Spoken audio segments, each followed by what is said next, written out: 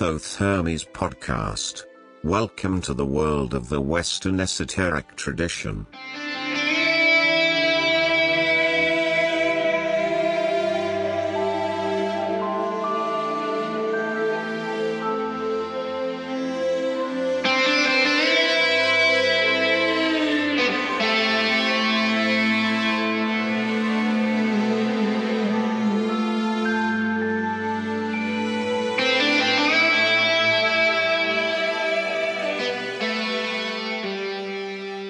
Hello, friends and listeners.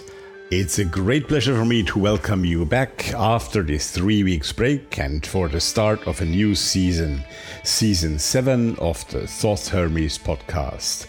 My name is Rudolf. I am, as ever, your host. This is the first episode of that season 7, and today we are Sunday, August 22nd, 2021.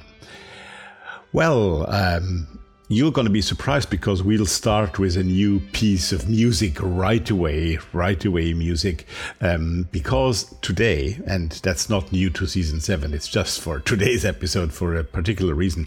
Today I'm going to play 4 pieces of music for you, and so we'll start right away with the first. And, it's called The Cup because the others are called The Disc, The Sword, and The Wand, which tells you it's all about the tarot. And that's why, of course, it has to be 4 pieces. It doesn't make sense if we only played 3 out of 4, right? Okay, so let's start with The Cup, and I'll tell you more about that music just afterwards. Enjoy.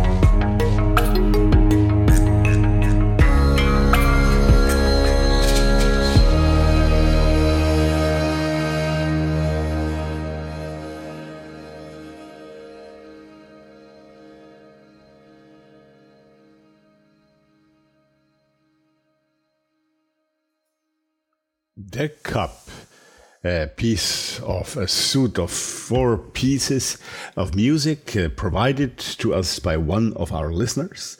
The name of the music group is called Zencestry, and the genre is called Sacred Bass. I'll tell you more about it before we play the second piece, but first of all, let me once again welcome you to this new season, to this new episode here today, where we will have a large interview with Pat Zalewski, one of the great specialists of the Golden Dawn, especially in the Hore-Ra tradition. He is from down under, from Australia, and of course Hore-Ra was mostly active in New Zealand. So we'll hear a lot about that part of the world here today, and I'm very happy that Pat found the time to be with us. Well, for those of you who have just discovered the podcast, Thoth Hermes podcast, welcome. It's great to have you here with us, and for all the others who return, and who also return after that 3-week break that we took, which was nice to have a little holiday, I must say. So welcome back to all of you. It's great to have you back. The Thoth Hermes podcast has, of course, its own website, and you should all go there and have a look. It's on thothhermes.com, thotheremes.com, because not only you find all the 6 previous seasons, all the episodes there to listen to, but you also find the show notes for those seasons. And you can get more impressions about the people I speak to. You can get especially also links to their websites, to their books, etc. So it's really plenty of information there. Right. Then the other thing I, of course, need to tell you, like every time I release a new episode, so every week again from today on for the remainder of this season 7, well, we need your support. You know what's coming now. Yes, please do go on the Patreon page and select the Thoth Hermes podcast there and help us with your donation. We really need that to support that podcast. We have to find a few more of you over the next few weeks because it's important. And I may also tell you that's not quite ready yet, but within a couple of weeks, I guess it will be, that there will be new special treats for patrons. I will talk about them here on the podcast when they are ready, but get ready to keep an eye on that. So go on to Patreon and become a patron, or go on the Thoth Hermes website and push the Patreon button there, or if you prefer a one-off donation, just push the donation button and it'll carry you through the procedure. Thank you all. And thanks especially to those who already are patrons. There are 1 or 2 each time more. And it's really great to have you as supporters here. Very much appreciated. While you're on the website, all of you, why don't you give me a feedback? I need your feedback. I need people who write back to me and tell me what they think about the podcast, what we could do better, who would be the guests that you would appreciate to hear. So please go there. On the website, there is a contact page. There is also the possibility to send me a voicemail, which is very nice to hear voices from time to time of my audience. And I have a particular question for you here today. Do let me know if you, or some of you, or who would be interested if that podcast also went on video. I'm not sure if there are many of you out there who really would like to have that, but I would be interested to have your opinion on that. So do give me some feedback on that. You can also choose Twitter or Facebook, of course, to send me that feedback, and also just a simple email to info@thothhermes.com. Whichever means you choose, it'll be much appreciated. What I've also always been asking for, and I do it again here today, of course, is send me your music, meaning the music that you have written or performed, you, the listeners of this podcast. And today's music is by one of our listeners, Blake Erickson is his name. And as I said earlier, the group, as a music producer, I must say he goes by the name of Zencestry, Z-E-N, Zencestry, like ancestry, but with Zen before that. And he has done that suite of 4 pieces about the tarot, of course, about the 4 forms of the tarot, and we will play all 4 of them here today. And we have already listened to The Cup. So the next will be The Disc. And The Sword and The Wand will follow later on in this show. A few little words about Blake. He is not only a music producer, but he is also a fellow podcaster, and you could also listen to his podcast, which is called the DMT Experience Podcast. And he is the author of a book called The Forbidden Fruit and the Tree of Knowledge, Opening the Third Eye. So lots of things that you could discover by going to him. Of course, you find those details all on the page for this episode, on the show notes for this episode. Sacred Bass, he tells me, is the name of the genre that he performs in, and let's go and dive in directly into the second part of that beautiful music. And we are listening now to The Disc.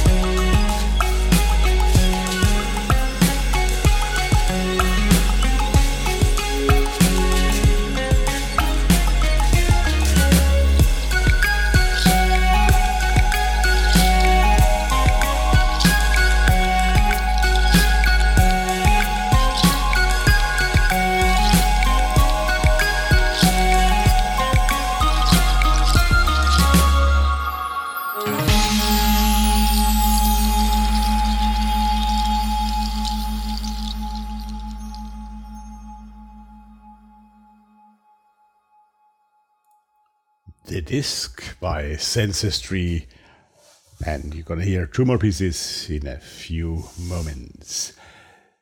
Pat Zalewski, we are going to meet him now, and Pat, he is really one of the specialists and of the authors that have written many books about the Golden Dawn. It's been become a bit more silent around him lately because he has not released so many books in the last few years, but his books like The Secret Inner Order Rituals or The Magical Tarot of the Golden Dawn, just to give you two examples, have really become classics among the Golden Dawn literature, and of course also in particular because he is one of those who have talked a lot about the Hore-Ra tradition in New Zealand, which of course by his own experience he was able to, and others were not so much able to. So it's really a very interesting guy, and I was really happy to talk to him, and I'm sure you're going to enjoy this upcoming interview. As always, we have an interview of a bit over an hour, split in half with some music in the middle.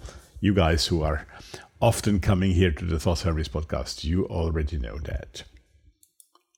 Well, the first time I personally got in touch with Pat's writings was the already mentioned book, The Secret Inner Order Rituals of the Golden Dawn.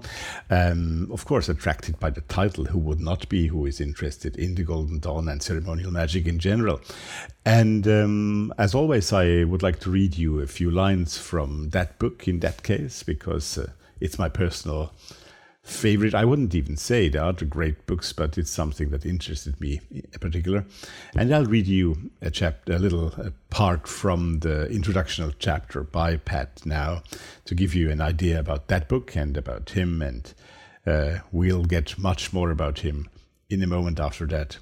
He mentions in that little text I'm going to read also Israel Regardie, who he met in person, and he gives us also his experience about Israel Regardie during the interview. So you're going to enjoy that. Here we go.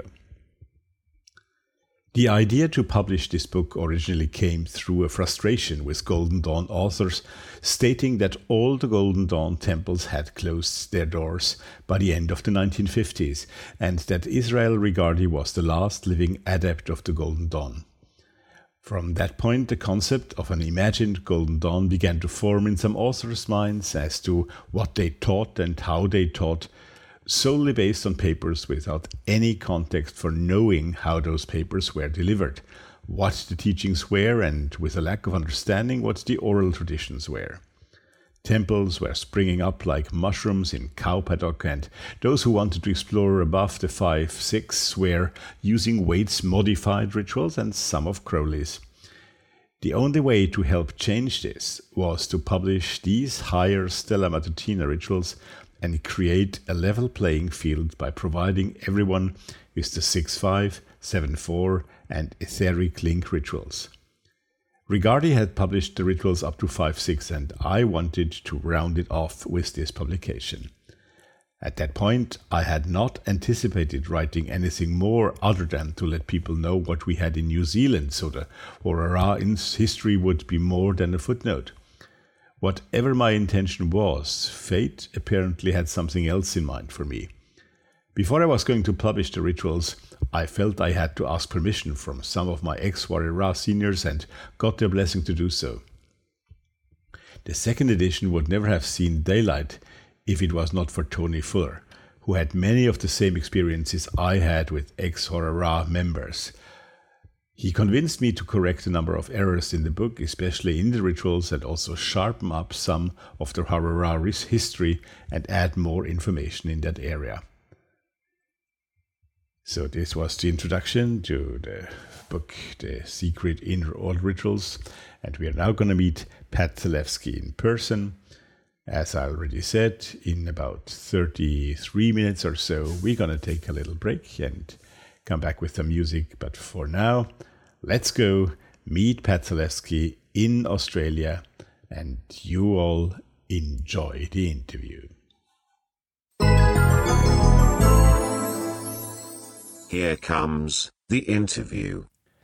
It is a great pleasure for me here at the Thought Hermes podcast to start the new season 7, with somebody from, well, down under, I may say, here from my point of view in Austria. We're going to Australia today, to Brisbane, and meet somebody who has been a very important figure in the Western esoteric tradition over the last, well, decades, we may say. And it's my pleasure to greet Pat Zalewski down there in Brisbane, Australia. Good afternoon for you. Good morning here for us. Hello, Rudy. Great to have you, Pat. Thank you for your time. Well, I just said your name is so much related to the Golden Dawn, and also a very special Golden Dawn tradition, which we are going to talk about in a minute. But when you go on the internet and enter in Google Pat Zalewski, numbers of books come up, but very little about the person Pat Zalewski himself. And I'm sure it would be really lovely today to hear a bit about your personal background before we get into the Golden Dawn and all that background. So, Pat, when and where did your relation with the Western esoteric tradition, or I don't know how you prefer to call it, maybe the occult tradition, I don't know, what's your preferred wording there? Where did it all start, and what is your preferred wording? Well, I was born in Brisbane in 1948 in Queensland, Australia. I entered into what you would call the occult tradition, oddly enough, through martial arts. That was my first starting. I was studying karate under Tamio Tsuji, who was a Japanese instructor we brought out to Brisbane in about 65, I think it was. And simultaneously, I was doing yoga to loosen up. And the crossover points between karate, when I did brief meditation, and yoga was synonymous and with each other. And that started me on looking at the internal mechanisms, which led me to Tai Chi. I left Australia, I think it was about 67, to go overseas.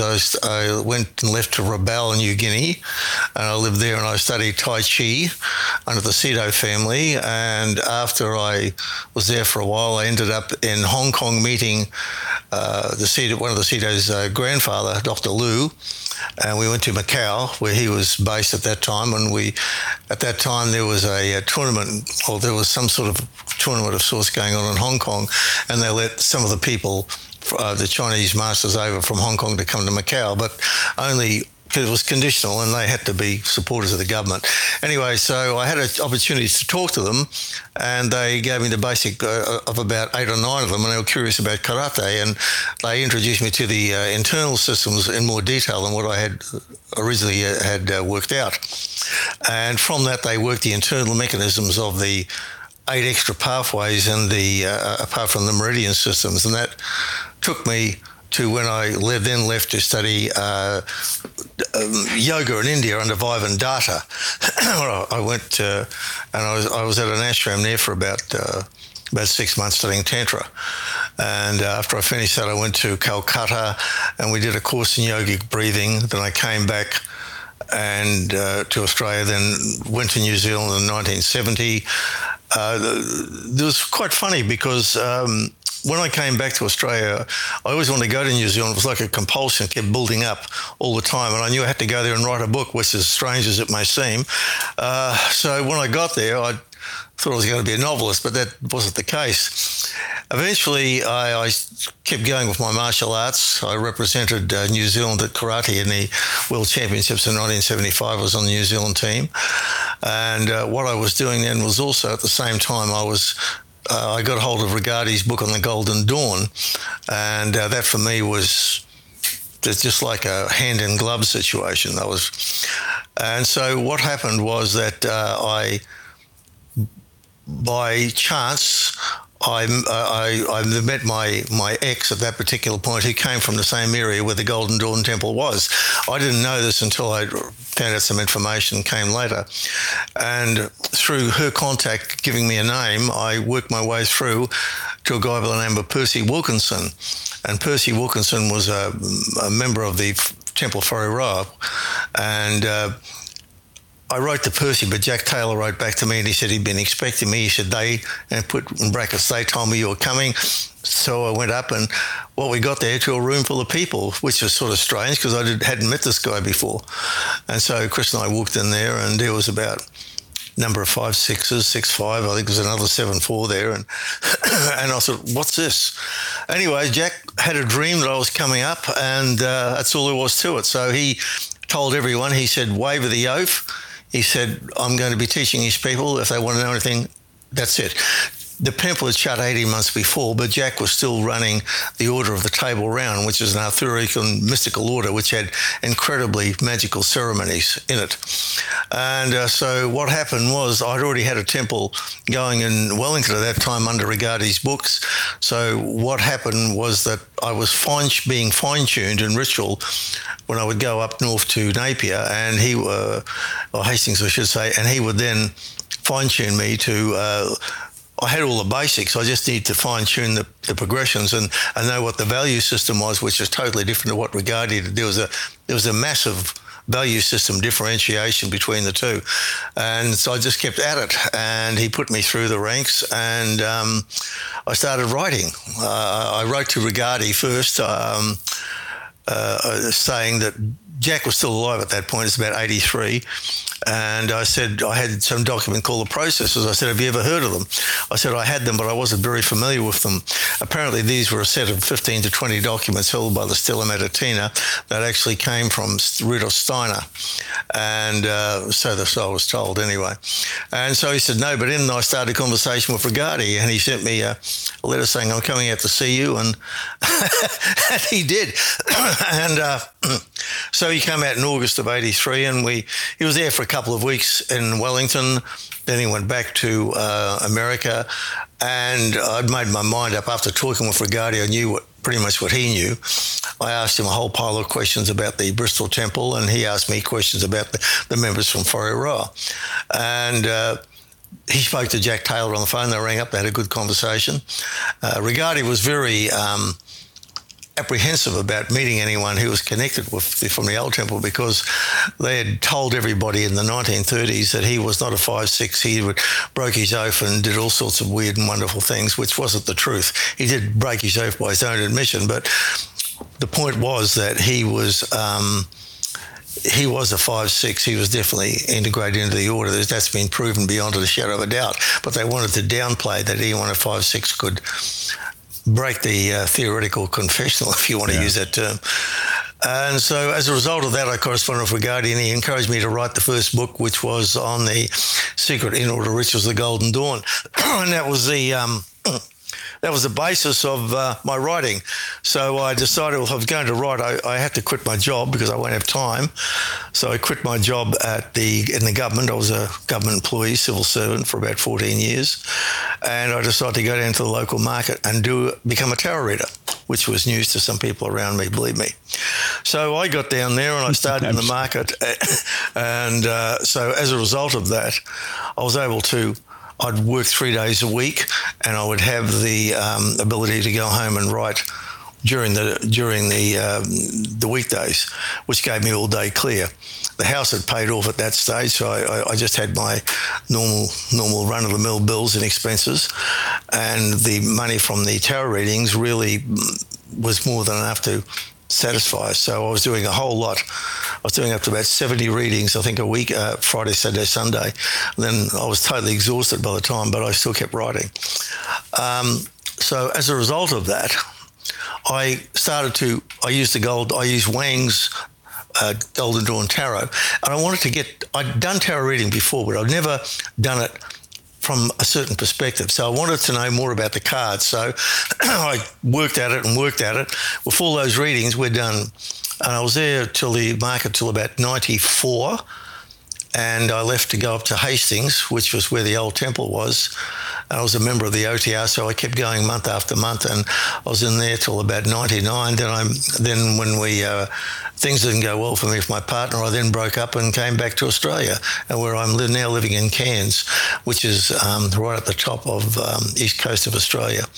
And I've since started to write and get more on the internet on certain things and push it.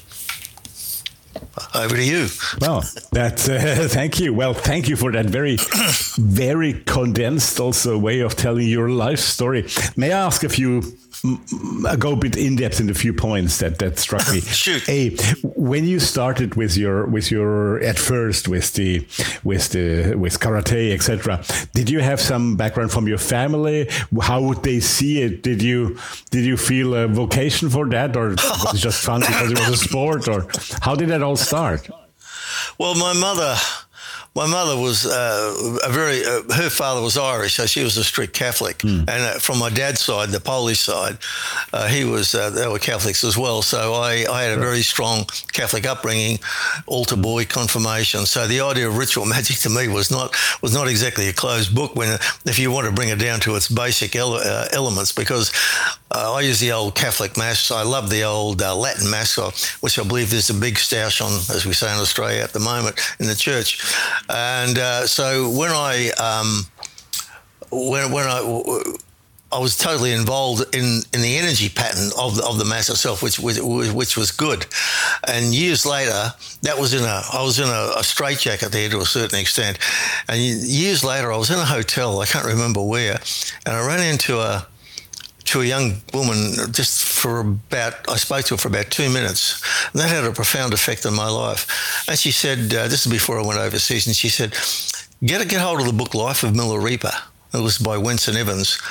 And when I opened that book, it was like the Golden Dawn book. It showed me a whole new dynamic of what to see, and the old belief structure that I had, which was narrow and confined, then shot open into a wider spectrum of analysis that I could utilise and comprehend. And then I started to look at the internal systems of the body, the chakras, the subtle anatomy, and that blew my brain out to a certain extent. And that was very helpful. But the problem is that you know these things theoretically, but you've got to use it. And it's all right you can concentrate on it like I was doing in India. And so as a result of that, I started doing what was called radionics. I'd written to David Tansley, he wrote a number of books on it. And he was using chakra systems and subtle bodies, which were not totally unfamiliar for me. And when I'd gone up to, who was it? When I went up to, I think it was up to Hastings and met Jack. They didn't talk about the Kabbalistic soul. They talked about they didn't talk about neshama and kaya and things like that. They basically talked about subtle bodies, the astral body, the emotional body, and what they did and what the effect was. So that was familiar territory to me. A little bit different in India to what they have in the West, but very, very similar. And as a result of that, I then was able to work on those particular levels. So with radionics, you would dowse out with a pendulum what the problem was, and they taught you to record the energy patterns of the chakras if there's a blockage in it. The same with subtle bodies. If there was a blockage in that, a miasm, they used to call it.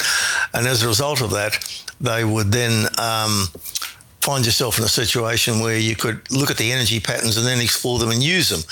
And when I was in India, they taught me how to project for magical purposes. The same thing was in ritual magic, exactly the same. And because when I combined that with the tarot readings, on top of that again, that opened up a faculty of sensory awareness that I previously had briefly, but not just touched on. Now it just went full blown, where I started to get impressions. I could almost read the cards face down. And when people were starting to talk to me, I got the impression. Normal tarot readers can do this. It's not a special for me personally, but tarot readers can do this over time if they keep at it long enough.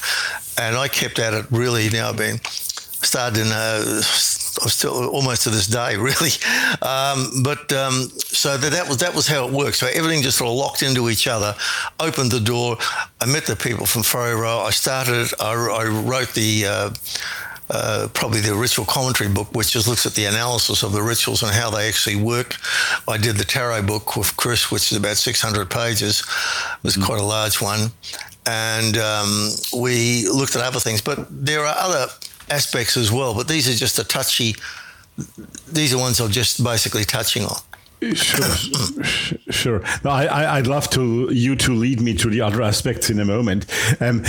What strikes me in what you just said and about your life story, your experiences in the first decades almost, I get the impression, were mostly Eastern, right? So you were in India, you were in Hong Kong, you did all those martial arts background and then the Indian background.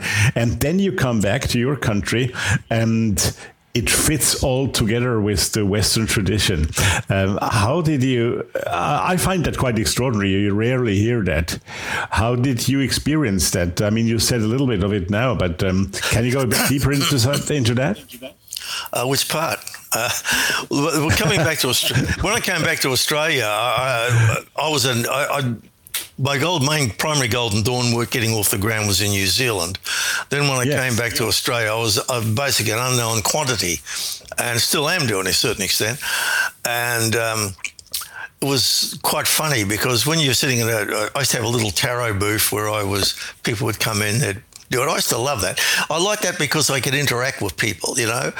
Some of my people that I work with in the civil service took one look and couldn't believe it. But anyway, that was their issue. That wasn't mine. That wasn't mine. I love what I did. I love the interaction with people. I remember I've had some very peculiar interactions with tarot readers, but and other people. I remember I was doing it when I went to the market in Wellington. I met some well-known people. I met actor Kirk Douglas, who was over in New Zealand just for a thing. He walked in the door with a red-headed lady and a younger lady, and they were looking for cardigans or jumpers to put on themselves, and he started talking to me about when he did the tarot and they called it the Magi, and that was a very interesting conversation I had with him. I couldn't believe he was standing right in front of me. But there are some funny interactions I've had with people, some good, some not so good, as you could appreciate. Sure. One of the funniest ones is that I was sitting down there once and this guy turned up. He had a talking stick and he looked like he'd been in the bush for about 6 months, and came back and he said, "You are a builder of the pyramids. Do you want a blessing?" I said, "I'll take all the blessings you can get." And I'm sitting down there and he raving on for about 5 minutes, giving me his blessings. And I said, "I'll take them. Fine. Thank you very much. See you again." You know? But people around me, that was the way it was. There are a couple of unpleasant incidences, but there was also... I got physically attacked once by a guy. It was the strangest one. I put him on his bum with an Aikido throw, believe it or not. That was a long story. But anyway, so apart from that, coming back to Australia, in New Zealand, I was interacting very much in the community over there of certain things. When I came back to Australia, I really wasn't, because I was in a city that I'd been to in my youth up here in Cairns, and this is where I wanted to be. My sister was actually moved up here, so I had family here. And as a result of that, this was the place for me to be. When I was living in New Zealand, I kept thinking about coming back to Cairns for some strange reason. It just happened. So the compulsion was to go to New Zealand, the compulsion was to go to Golden Dawn, the compulsion was to return home at a certain time. And I came back and went to university for about 7 years there. You seem to have had those compulsions regularly in your life, right? Yes, I have. I have to admit, yes. They're not always right. I've made a couple of boo-boos, but when they're very, very strong and they just don't let up, that's when you know that you've got to go in a certain direction, and that's the way I've always played it. I can't say my life has not always been easy, but it's been interesting in some areas. Most of the stuff I did when I was younger, you know, when I was in Thailand, I was living in Bangkok. I was on my way to India, but I'd lost my money in Thailand, and I had to get it back. And I got in with a bunch of guys, and I was working on the Mekong for some of the Americans for about 6 months. And during that time, I was in the King's Hotel in Bangkok when Sean Flynn, Errol Flynn's son, walked in the door, and he found out that I lived in New Guinea in Rabaul, and he said my dad came from Rabaul, and I said, "Well, who was he?" He said, "Errol Flynn." So I thought that was amazing. Well. So anyway, he got me into strife. Actually, he got me into a boxing match with a Thai boxer, an old guy, and he said, "I'll bet you $1 for every second that you can last in the ring with this guy." And I thought I could. I was 20 and 21 and stupid, or 20 and stupid at that time, but I lasted a minute and a half, so I got my money back. But I was on my back. He was running around Bangkok for about a week afterwards, looking for ice cubes to get me out of the tub. I was in such a mess. I lasted, but I didn't do anything. All I did was kept on my feet, and that was it. I got creamed. He was, so he was quite a character in his own right.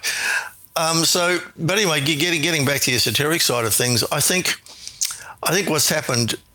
I see patterns in what I do. I guess everyone can, and I see patterns in the direction that I want to go. I've never been lost for direction. Maybe once or twice where I had to wait. I knew it would come, and it generally did, for the direction I was supposed to go in, and it just worked its way through.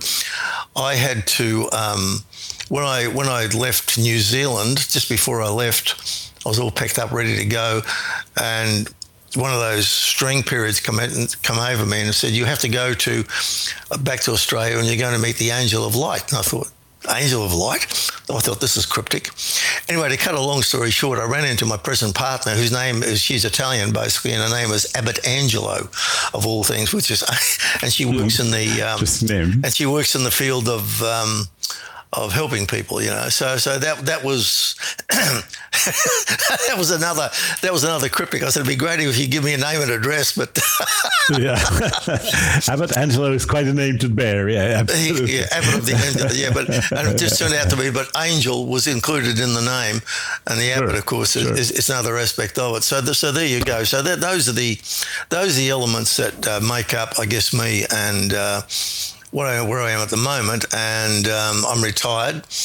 I've just stopped doing tarot readings professionally at the shop, for about 3 weeks ago.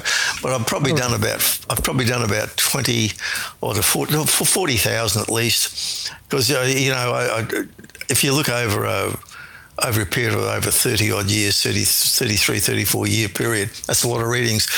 And so I used that knowledge on the foundation of the tarot for divinity purposes to use and figure out what the tarot cards actually meant. And the images that we got through it wasn't just I was doing it, my ex was doing it as well. And so we had by using the tarot cards in that manner, that cramped manner, and to getting things done in a certain time frame for the next person to come along, you had to be accurate, otherwise they would not come back. That was their basic reputation. But what happened was that things opened the door for me in a sense of being able to understand the cards, the Golden Dawn system of the cards and how they worked. And how they worked as a divinatory pattern.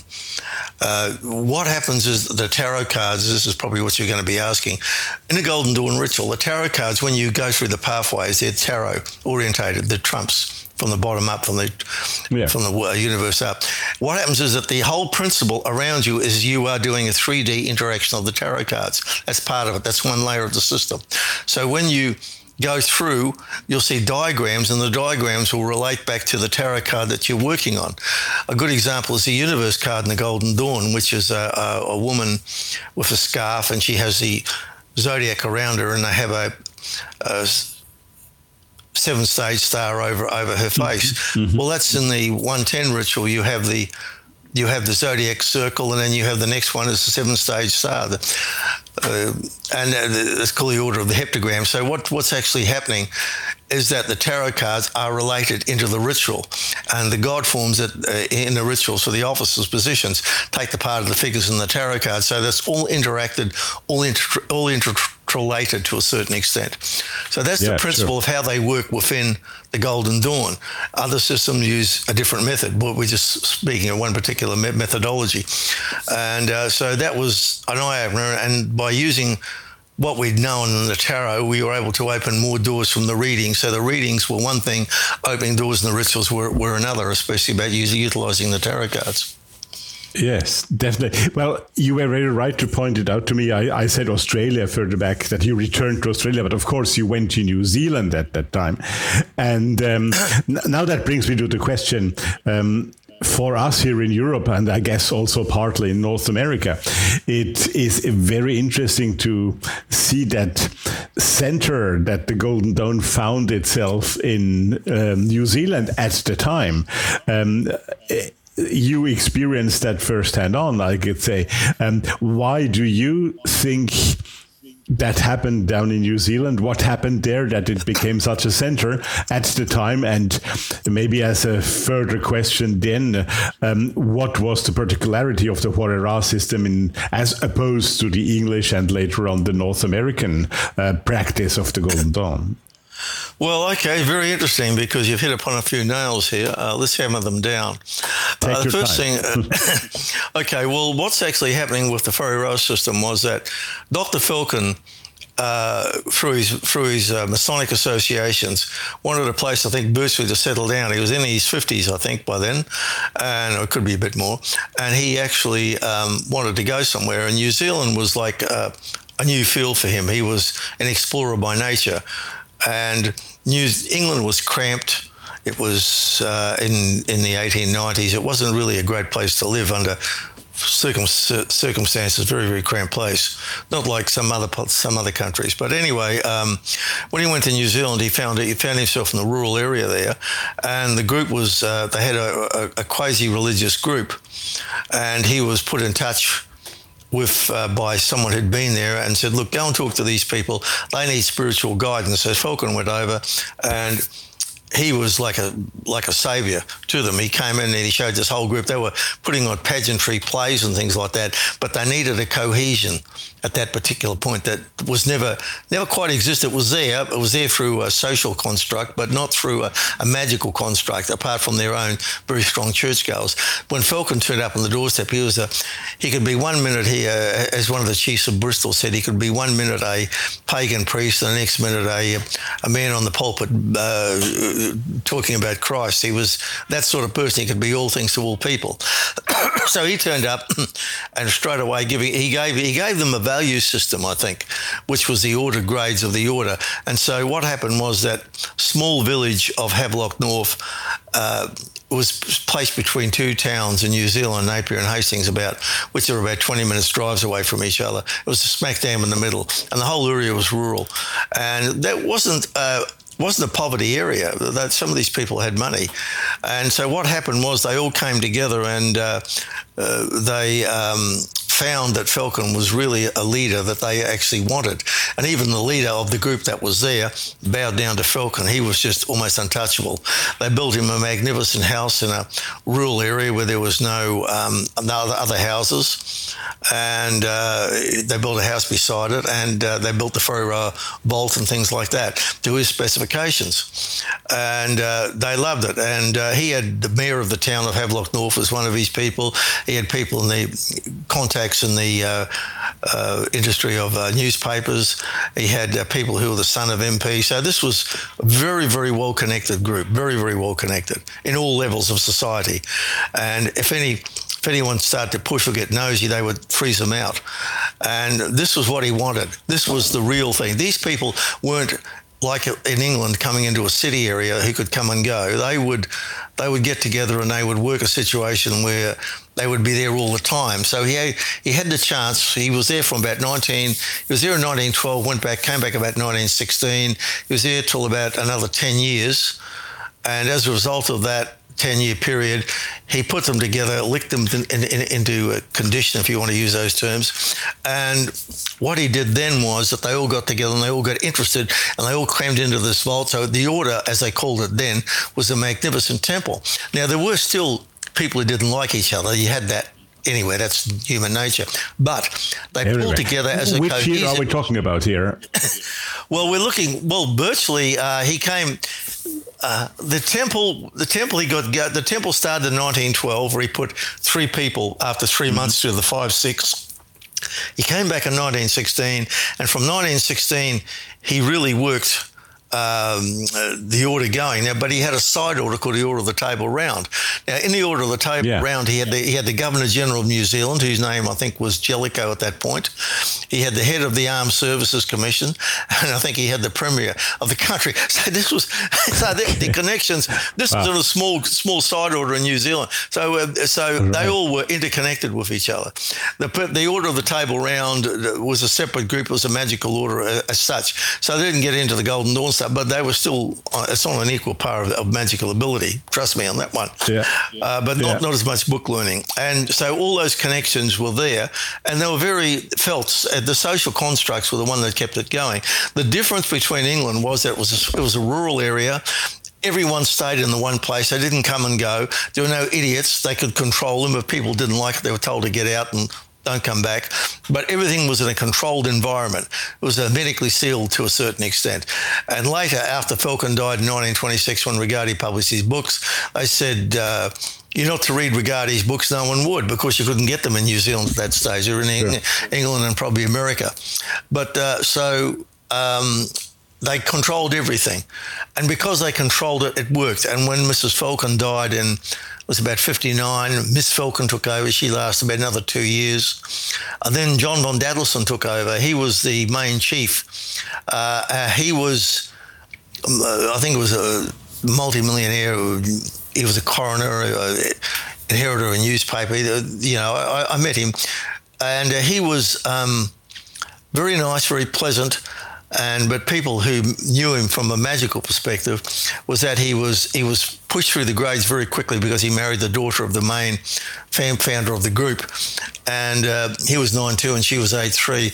They really had no idea of the magical ability. They were just figureheads to keep the thing together. But the people who did the real magical ability were starting to die off a little bit. And when von Dadelsson found himself in a situation he didn't know what to do, wanted to rid himself of the order, he didn't really want it, was just placed in that position. And he sent out an order saying that they were going to have a meeting, which had never occurred. And the next minute the temple would say, we're closed. And they took the sale of the house, the temple, and they put it into a place in the middle of the North Island of New Zealand called Tauhara. Now, Tauhara was supposed to be a spot where there was no magical tradition. It was just a place where people could come and talk and discuss things, like a meeting house. Beautiful place, wonderfully to look at, but no magical tradition at all. And with the money from that, they put into Tauhara. Now, Mrs. Falcon founded Tauhara. That was the third element, the third triangle, the OTR, the Whareroa and Tauhara. And she was told, Mrs. Falcon, this was the rumour I got, she was told probably about, I think it was about 1936, 37, late 1930s, this is about 10 years after the good doctor had died, that a master was going to come to New Zealand and yet to prepare the way. Now, not only she knew about this, but an Australian anthroposophical person knew about this as well. And they both met, they've communicated with each other, and he came over. And the idea of both of them was that this place that they built, Tauhara, was for the person to come who was, and then teach his ways or whatever this person was going to do. So far as I know, he has not turned up yet. But he was going to come from New Zealand, so he had to come from outside. So that much they knew, but they couldn't quite work out who, what, or what he was going to do. So far, they're still waiting. Let's now take a little break in this interview, as always, and listen to the third part of the music by our friend Blake Erickson by Sensistry as he goes as a music producer. I hope in the meantime, after a few minutes, you got a bit used to those little accents, the Austrian and the Australian accents in exchange. It was very funny. I don't know how it's about you, but it's always to us here in the Northern Hemisphere pleasant to hear the accent of Australia and New Zealand, but you need a couple of minutes maybe sometimes to get into it. Maybe that's just me. In any case, now back to music. Sensistry is now performing for us again, and it's now called The Sword, of course, the third of that tetralogy, I would call it, about the tarot. The Sword by Sensistry. The manifestation of my wit. Every man and every woman is a storm. Every number is infinite. There is no difference.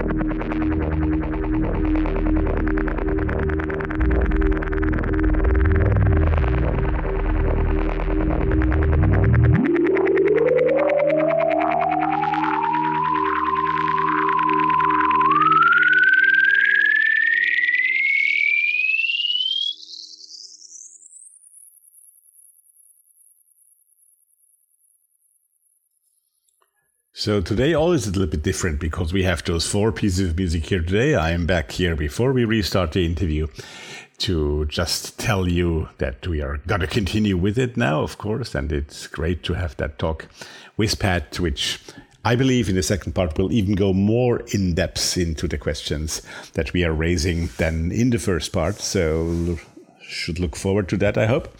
And well, right away after we finished our interview, there will be the 4th and last piece by Blake Erickson and Sensistry, which is of course called, well, you got it, The Wand. And before that, let's go back to Australians East Coast and talk to our friend Pat Zalewski. This might be a stupid question, but I have heard it asked several times here over in Europe at least.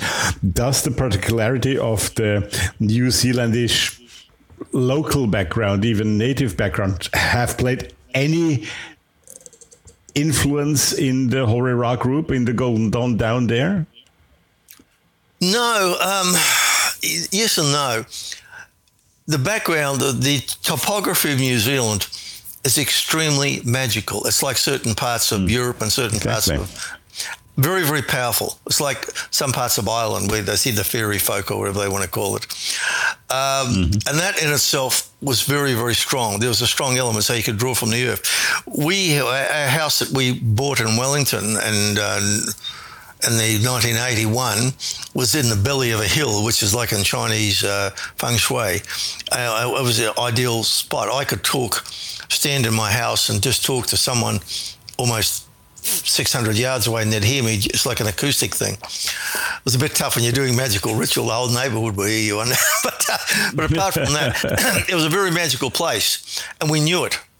Mm-hmm. And when I went to meet Jack, I also knew the ability of what I was doing and who I met. I knew this was important, and I made sure that I adjusted. So for some people, they stumble into these situations and they meet the person, they come back and think about it 20 years later. I didn't. I knew exactly what I had when I got there. So I was fully aware, and I think I put that down to my yoga training and my martial arts and things. So I knew what to ask. I'd already set the temple up as a preparation, so I just had to fine-tune things. The only mention of the from New Zealand viewpoint that would be influential was in one of the tarot cards where she spoke about a Maori chief, an obscure Maori chief outside of New Zealand, Hone Heke, and she mentioned that, but that was about all. I never saw any other additional elements come into it. But New Zealand as in its topography was very magical, in my opinion. Other people would say the same, but so there's an element of that coming into it as well. Here, other countries, it doesn't always transpose. So you've got to look at what you call the energy of the order, say we call the Golden Dawn. I was very interested in Michael Talbot's book Holographic Universe, where he used a hologram as a spectral hologram to get the energy pattern from it. So when the rituals would come down, when you opened them up, they would come down as a hologram in its complete unit, and you could draw from that hologram and you could use it in your own ability as a way. There are other in Talbot's view. A hologram can work the other way around. You can believe in it, and then you can have an aspiration for something, and it will come through.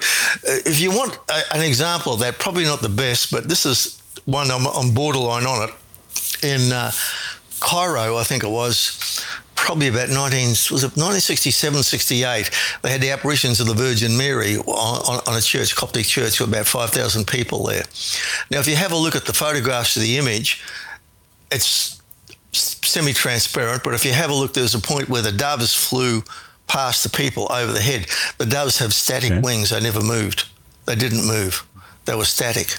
It's almost like a literal hologram as such. I really don't know about those things, but that struck me as interesting. So the hologram from a esoteric viewpoint of the collective unconscious, and also from the literal viewpoint, has got a lot. Comes into it a little bit as well. Oh, definitely, definitely. You mentioned, and that struck me because I have not heard that in the context of the Golden Dawn, and you mentioned it twice already. You mentioned anthroposophy and Rudolf Steiner twice also when in your meeting with Rigardi and text that we had brought to you. Do you see any influence that has come over from the Steiner movement onto the Golden Dawn at some moment or time? Well, this is a difficult one to explain. Steiner was an incredibly brilliant individual. If you just go to his website and have a look at his papers, he was prolific, enormously prolific in what he had to actually do. I admire Steiner's work, let's face it. You couldn't not to. Whether he was right or not, I don't know. But anyway, getting back to the influence, we believe the 6-5 ritual may have had something to do with Steiner and the Stella Matutina. The process documents, which very few people got to see, were just really extending your aura. You'd imagine a Hebrew letter on your chest and you'd extend it out and outwards. And you'd use that so you'd extend the aura outwards. Mm-hmm. The problem was that the aura and the subtle bodies are not the same thing. The subtle bodies are an interdimensional construct where the aura is a magnetized viewpoint that we see. So there's a difference in different dynamic. That's very Steiner, right? Yeah. Oh yeah. So I would that's a standard association with it. The whole principle of Steiner's influence on the GD, the answer would I say would be almost non-existent apart from a few meditational lines that I would know. The Steiner, the anthroposophical movement is a different story. What happened was there was about 2, 5, 6 members. I actually there was a paper, I unloaded it from, I think it was either a PhD or a master's thesis. I can't remember exactly what. But I was doing some research and I found out that there were 2 women who were 5, 6 in the Fariroa order. They weren't interested in Steiner, and they also at the same time the members who would have started up the anthroposophical movement. But they were not. They didn't coalesce. They were separate entities. The order was the order. Anthroposophy was the anthroposophic. I can't get that word out. Anthroposophical movement it was a separate entity for itself, but it was a healing movement. And so they took the old philosophy of Rosicrucian philosophy: if you heal, and they go and do that. And so the Anthroposophical Society stayed up by Golden Dawn people from Fariroa, but it didn't last. It slowly, a couple may have gone to it, but it became an entity within itself. Okay. So there was no real direct Steiner. Steiner set Felkin up, or Felkin set Steiner up. I could never work it out which. He had to claim authority about ranks in the order, and Mathers wouldn't do it. Everyone at the 5-6 level stopped basically, apart from his wife. She got 6-5, but I think it was a THAM was the last one they did. And so what actually happened there was that with Felkin had the opportunity of expanding his base by telling people that he would give them higher ranks, and higher ranks to people meant higher teachings. Of course, with Felkin, that didn't always materialise. What Felkin did, he took the THAM level and he made that the 5-6, which gave him a breathing spot. But some people didn't like what he did there, and he cut all the subgrades out. He just had Zeldra Adeptus Minor, which was ZAM the beginning, then the next one was 6-5. There was no intermediate levels. He obtained some rituals that he used, but he didn't really, for the higher levels, he didn't really pursue it like Mathers did. He took a different viewpoint altogether. The information on paper really wasn't there. I knew it was more of a teacher-guru aspect. You would go to the person who was instructing you, and they would help you out and give you instructions on what to do. So it wasn't a laid down format. It was very subjective. And so the higher levels within that, there were high level teachings laid out, but they weren't anything very, very detailed. There was an enormous allowance for that, which I didn't like. And so when I started to write, I felt that the Fariroa, though it worked with the social structure that they had, it would not work if you try to give this to people around you. If you give them a piece of paper and think, well, what's this? And I felt that what they should do was have more information, which is pretty much what I've done. I did a restructure of the grade levels. I restructured them up to the 5 levels of the 5-6 that are 6-5, 7-4, Baby the Abyss, and 8-3. I worked on those levels, and 9-2, but that was a separate entity in itself. So what we did was we laid out very, very firm structured routes, levels of what to look at, what to do, and we included alchemy in that because alchemy was never really used in the Golden Dawn format. Exactly. And I was, my ex had written a small book on alchemy. She'd done basically a course under Alex Gathercole, who was from the Paracelsus organisation. He came to New Zealand for a couple of weeks and they did a very condensed course, but we knew where they were going from that. And so I'd done some practical alchemical work, but it wasn't my forte. I was more interested in alchemical from a spiritual viewpoint, because then alchemy had a habit of bringing things together and unifying them under a single umbrella, which you could really take and break down yourself. And so what we did was to do courses. I broke things down for varying alchemical texts, like the Splendor Solace is just one example of that, and other texts, Rosarium and the others, and how they interrelated back to each other. And so the alchemy side of it was looked at as a spiritual alchemy, but it wasn't totally psychological. There's a crossover there for it, but I didn't want to use that term because I didn't go into psychology.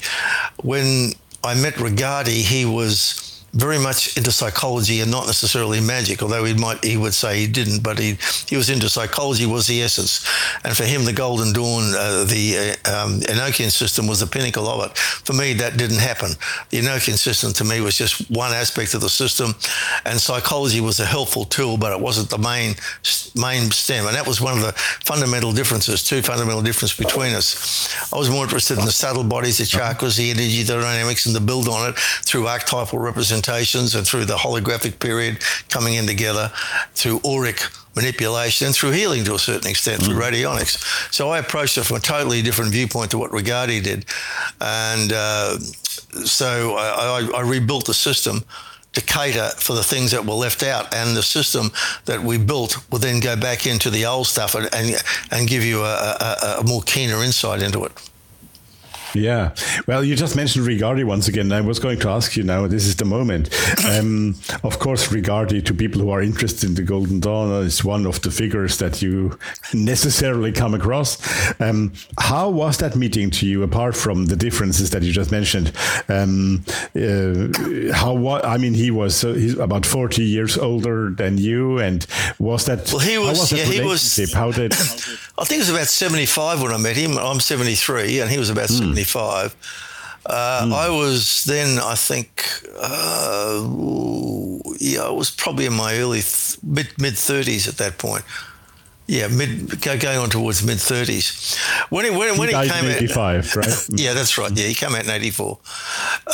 And what happened was that when I sent a letter to him, he wrote back and said, "Look, we're just normal people. Don't treat us differently." I thought, what's he on about? I said, this guy's got tickets on himself. So, which is an aphorism. He thought a lot of himself. But I thought, okay, we'll just play it. So when I met him, we met him at the... James Cook Hotel in Wellington, and we went down there and we had a meeting. I'd organise it because he had emphysema. I'd organise it to have his an oxygen tube for him and everything like that. It was all being delivered to the hotel, and he was a little bit apprehensive. But I'm being an Australian, I'm pretty blunt. I call it exactly as I see it. And when he came up and he was having a few whiskies at our house, he said they didn't treat him well at Bristol. And I said, well, they told me you never got a 5-6 at Bristol. That was the information that came down to us. And he jumped up. He said, they're bloody lies. I said, calm down. I believe you. I said, calm down, drink your whiskey. And I said, when he realised he was amongst friends, he relaxed a little bit and told us some stories. But he wanted to know what we knew. That was the big challenge. When he would meet people, he would challenge them to find out what they knew. And he said, do you play Enochian chess? I said, yeah. I said, we've got our own chess set. So he brought the chess set out, and he looked at me, he said, you did play it? I said, yeah. So we'd worked our own sort of rules out and everything, additionally to what the Golden Dawn did. I'd actually sculptured the pieces in 3D. I'd actually sculptured them with clay. Right. Chris painted them. And when we had the chessboard, we never had anything on it except just the coloured squares, which would show you the elementals in column and rank, perpendicular and horizontal. Okay. I said, you're just like me. I didn't have those things on either. I said, yeah, we don't need them. I said, you just play the game and you can see where the elements come through. And straight away, when we did the Enochian chess set, he got together with Chris and played a game of Enochian chess. That's the way I think she beat him actually. And because of that, he understood that we weren't exactly novices at the game. And that really opened the door to him being a little bit more fluent with us and being straight with us at the same time. So really, he was a unique individual. There's no question of that. Very prickly at times, a very easygoing man, fit in with almost any company. But he had an ego as big as a whale. And all magic for him was psychology, even though he'd given a magical coat. Underneath it would be psychology, because every time I approached something from a magical perspective, he'd start at magic and I'd end up with a Jungian representation or something from or Riken, who knows. But that was the way he would work. There is, of course, that famous saying, which is, I believe, in the 12 months book, the year of the Golden Dawn, or whatever it's exactly called, where he says in the very beginning and in other places that everybody who starts a magical path should first have his own psychoanalysis being done, right? And he told me that. Often being cited by people. What's your point on that? Oh, this is rubbish. If you've got to go to I'm probably an old-fashioned guy. I grew up in the 50s and the 60s. I took hard knocks. I did it all myself, basically.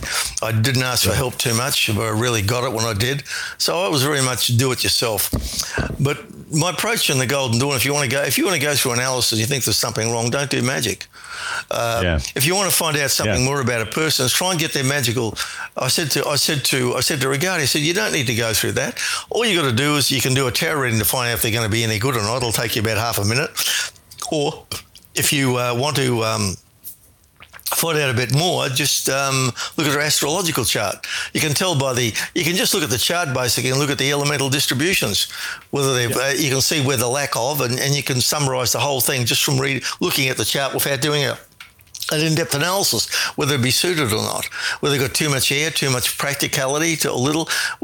That's all there. If you can read an astrological chart well, it will tell you what you want to know. And if you really want to know more, you just do a quick tarot reading, which I can do probably in about 20 seconds. It'll tell you, should this person join the order? The answer is yes, no, or they've got potential, but look after them. You know, that would tell you. But his idea was he tried to bring psychology into a full-blown construct into the order, where I was not. It's helpful to use, definitely. It's a tool, but as a full-blown concept, no. He wanted to dismiss a lot of things and bring them down to a psychological perspective, including hierarchies and structures. So he changed his mind. I think he was a triple water sign or a double water sign, which they often shoot themselves in the foot. Sometimes they want something bad enough, but they don't know what they want when they get it. Rigardi struck me like that. I liked the guy. I liked him a lot. I thought he was a very pleasant fellow, very good. We're always promoting and demoting each other. He said, "Oh, you're 2'9". I said, "No, you 110". We were doing that all through dinner one night, and what happened was that when after he died, someone got a telegram that I sent to him. He sent me some information, a whole bookload of stuff, and I said, "Oh, you're promoted to 7-4," but it was a joke, and someone took it seriously. "Oh, yeah, Rigardi gave me the 7-4," but he never did. He never did. So that was just a joke between us, essentially. So that never happened. After he died, I gave an honorary ritual with a lot of people didn't. In the far I didn't like that. But I took the view, and probably Rigardi would maybe deny it, but he was, I believe, very strongly in reincarnation and values, coming in and going out of life. I believe we have certain tasks that we have to do to come in and complete. And I think one of them Regardie had to do was to write the Golden Dawn book so it would survive. And I think he was right. He told me that point blank, and I believe him. I think his job, even though it was unpleasant by some standards for doing what he did, he took a lot of hits. That was his function. And I accept that for what it is. That's the way I looked at what Regardie did. I didn't look at the man who broke the oath and revealed all to the public. I didn't give a hogwash about that. I couldn't give a darn. I was more interested in why that happened. And I'm convinced that it was to preserve the order teachings so they would come out at another stage. And that's exactly what happened. And some will say the same about me too. But when I did my oaths...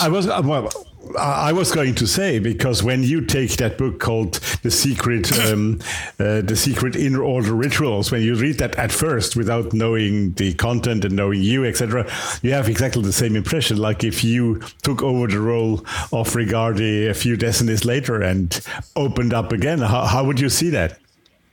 Well, a couple of things. The difference was that, first of all, I knew straight away that the only way to preserve the order, to get it going to a lot of different people, was to get the higher rituals out there and give more information out on them.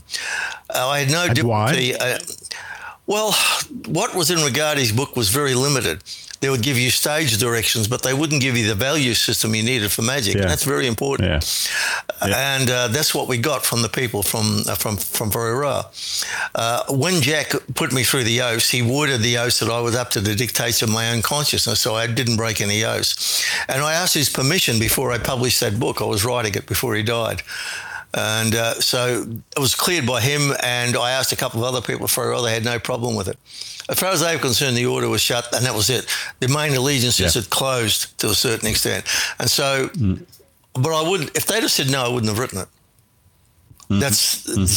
But I asked first, they said yes, and it didn't interfere with my oath. It wasn't the standard Golden Dawn oath, so let me do it. But I like Regardie, I knew what was coming. And I knew that the way to do it was not to set up a whole lot of temples and try and do what a lot of people did. Each temple would then build, but to communicate in the masses. That was a way to do it. And that was my function, was to write. And that's when the old thing for inference of almost, 18, 20 years before of me coming to New Zealand to write a book started to make sense to me. That was when I had to do it. So to me, it was something I had to do and something I find compelled to do, which is more. You could say from a psychological viewpoint, it's an ego. Possibly, I really don't know. But our ego passenger is always one that is very helpful in the creative aspect as well. So you've got to look at different dynamics of it. But no, I firmly believe that I was put here to let the information out and also to give more explicit information on it, which they didn't really have in the old order. And I had to put this together. They didn't. The old people taught me a few things, but they didn't teach me everything. I had to learn certain things from the ground up. And that was part of it. Like I did the tarot from the ground up. I worked 6 years as a tarot reader, doing 70 readings a week before I could get the tarot book going, before we understood the cards properly enough to give it a divinatory aspect. So, so all of that, I did my homework first, and I went through it, and I found that the people who just got Regardie's books, who didn't have the full picture or didn't have any additional information, they could go through the trimmings of the ritual, they could make it juice up. But in order for them to take that and extrapolate it on the same level, they would have problems and issues. Yeah, but is it also maybe related to the fact that our time today and even the last 20, 30 years communicates in a completely different way than in the late 19th, early 20th century, and even at the time that Regardie published his book, and it needs more people who are, let's say, outgoing or with the content, or is that another matter? No, I agree with you 100% or 120%. That's exactly what's happened. The social structure of today is very different to what it was many years ago. It's almost changing decade by decade. You've got different groups. Your social there was a very Christianized group at those days, and some parts of Europe are like that, but no more, sadly. So you really have a situation that you must go with what you've got and get the message through to as many people as what you've got. And that was the way I was actually writing. We have people all the time pick up the books and saying, oh, an old man taught me, I'm a 7.4 or something, or an 8.3. I really don't care, people can claim whatever they want to claim. It's not about ranks, it's about having the ability to go through the stuff, put it together, and then do it. If you go, and then people come in claiming all sorts of ranks, well, that's up to them. They can do whatever they wish. If people stick around them long enough and they can't realise that they're being taken in, well, that's their problem. So I don't like using the idea of fakes, but you don't get the full system that way. You don't get the benefits of knowing what went before you.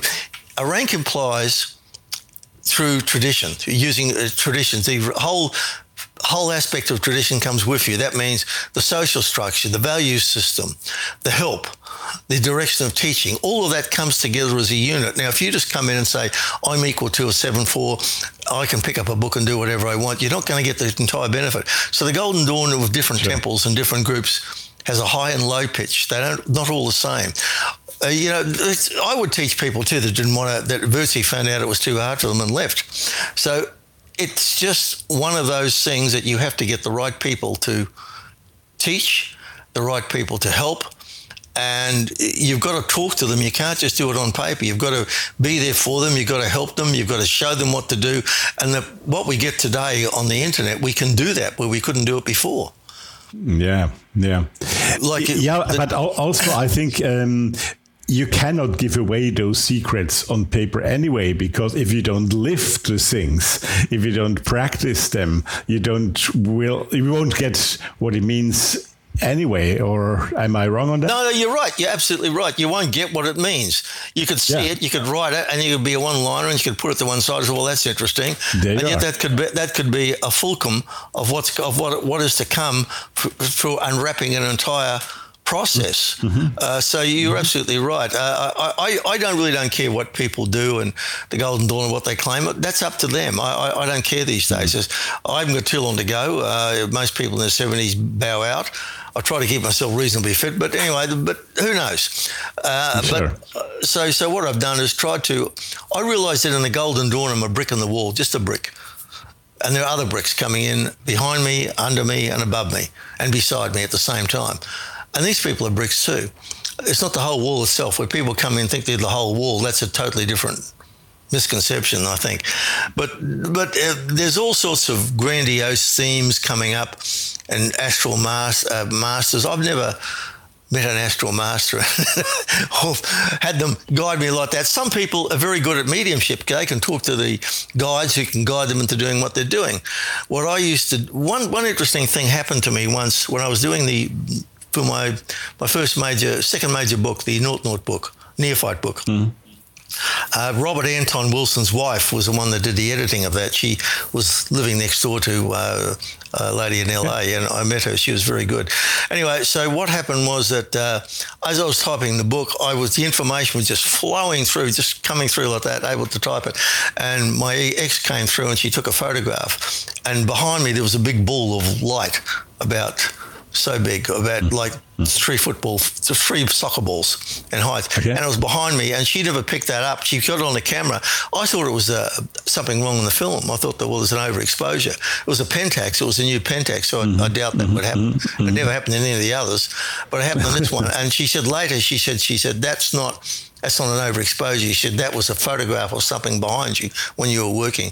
And I thought about it, and I've gone back and I said, yes, that's the case. Overexposures do happen, let's face it, but on that particular occasion, I never agreed for it at first. It took me about 15 years for me to agree to it. So I think, yes, because the way the book came out and the results of it afterwards, it was like a channel. I was just going through doing the stuff. So that was one of the areas of psychic photography came through. Yeah, but you are a brick, maybe, but you're certainly a major brick, a supporting brick, let's call it like that. I have one more question about the Golden Dawn and about its content. You just mentioned, of course, that it is very much rooted in the Western civilization, Christianity, and all its background. If you needed to give us a definition of the balance between the Rosicrucian aspect on one side and the Hermetic aspect on the other side within the Golden Dawn, how would you explain that balance to us? Well, the Rosicrucian is an element, is a byproduct of Hermeticism. Yes, but a very Christian one, isn't it? Yes, it is. But you have to understand that it was Christian in content really up until probably the last temple would really say that was a Christian temple was probably Whareroa. So that closed in 1980. And from that point on, even though the members were still Christian, the direction there was like Christianity and Rosicrucianism to the Golden Dawn was like a scenery. It was like like stage managed scenery. It was just an element for the Golden Dawn to come through and work through. Some people would disagree with me because the 5-6 definitely is a Christian concept. I don't have any trouble with Christian or non-Christian terms because a name of power is a name of power, whichever way you look at it. I found that out the hard way when I was a kid. But I think that the Christian side of it is not something that I push. It's not something that I say. I just say something. Well, there's certain elements of that in the Christianity from the Golden Dawn is still there in its structure, like the Eucharist, for example. And you see this in the equinox ceremonies and its structure and analysis. But it's not the only thing that powers the order. It's not that. The order is looking for a structure. The element or the essence of the order wants a structure. The Christian element came through, and that's good for time, but a lot of people don't use it these days. They still use the order, but they don't really have the belief structure in the Christian perspective as it was something like about 20, 30 years ago. Sure. As things have merged and gone to a different time frame. But they still get energy out of it. So that's a testament to the order working its way through structures. Rosicrucians, of course, was always considered Christian, but the Rosicrucian perception at Whareroa was never really pushed. It was always dressing, like a coat, something you put over something. It's a bit like Regardie putting magic over psychology. It was that type of thing. It was never the fundamental belief system of it. So the element of Christianity depends on the individual, but I don't think you'd get too many Christians today looking at the Golden Dawn cumbersome way of doing things and ritual would appreciate it. But if people come into it, they'll be looking at magic and probably want to zap the neighbour. Exactly. Yeah, exactly. So the element really today doesn't really stand up, although it's there. It's embedded in it, but it's not embedded in it in an overt way as it used to be. And the difference is that the social structure of the Christian viewpoint of, say, the 19th century has changed. And the last holdout was Whareroa, and that was up till about 1978 that closed. And they had it up to that stage as a Christian order, but after that, it just... from that point on, people just didn't acknowledge it or want to acknowledge it, and that's up to them. We don't force anyone to do anything. Exactly. It's not a religious order. It's an order that takes energy and directs it to a certain concept through a certain construct. That's how I see it anyway. I could be wrong, but that's just simple. Yeah, there again, at least the two of us, we agree again at 120%. Well, thank you so much, Pat, for letting us take part in that rich well of your knowledge and background. That was really amazing. I have a very, very final question to you. What has magic done to or for you in your life? And if a young person today feels attracted by a kind of path like that, where do you think that person should start and take the first steps?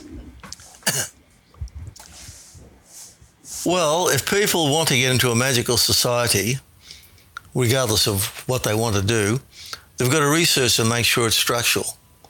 They've got to make sure that the structured material can be used separately to the organisation that they're joining. If the organisation, the people in the organisation are not doing their work, they've got to be able to take material and use it. I see nothing wrong with people. The Kabbalistic method is a good place to start. It's not the end, but it's just a good place to start. You can research the structure of ritual. Really, if you really want to learn this stuff and really push yourself hard, you'll learn it. If you want to look at a whole lot of different aspects, it comes through. If you start looking at holograms and holographic images, you're looking at psychology. You're looking at a myriad of different levels. I would say just start from the Kabbalah. As the Golden Dawn did it, and as Bota did it, simply because it's a way of structure. Now, when you get to a point that you want to get rid of that structure, that's fine as a start point. But you know where you're going, you know where you are and where you're going, you know what's ahead of you, you know the checks and balances, you know the different aspects of the system. It's already tailor-made.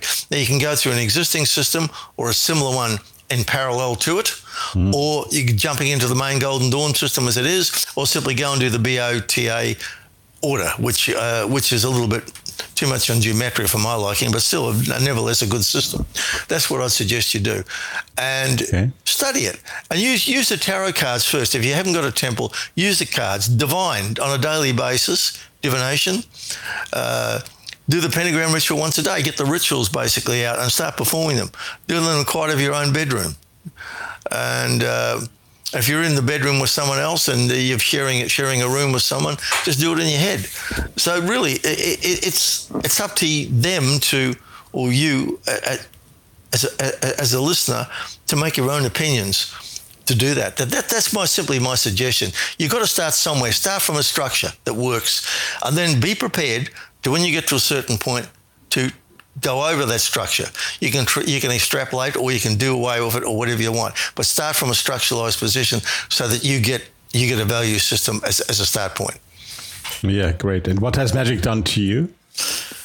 Oh, it's given me a way of life, really. I didn't really intend to walk into magic. It's just sort of walked into me. I never had much choice, but I think it all started as being an altar boy and listening to the Latin Mass, and seeing the power of the ritual in a church with all the coloured clothing. So putting on a cassock or something was not an unnew thing. The only thing I can't do these days is drink the wine, as we used to. The older boys used to have a sip of wine before we start. But no, that was how I first started. But I grew past that construct. Structuralism is good. Just do the best you can with it. Mm-hmm. Well, Pat Zaleski, thank you so much for that 70 minutes in your company. It was lovely to have you. And good luck for all things down there in Australia and for all that your plans that you have. And thanks for being with us here today. Okay, Rudy, thank you.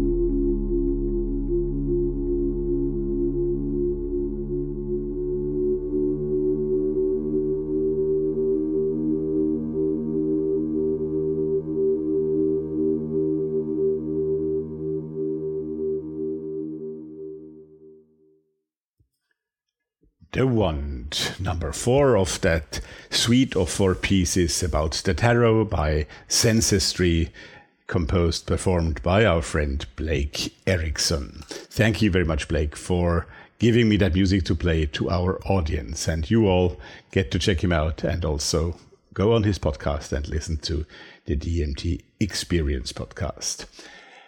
Thanks also very much to Pat Zaleski for this lovely interview. It was great to have you on the show.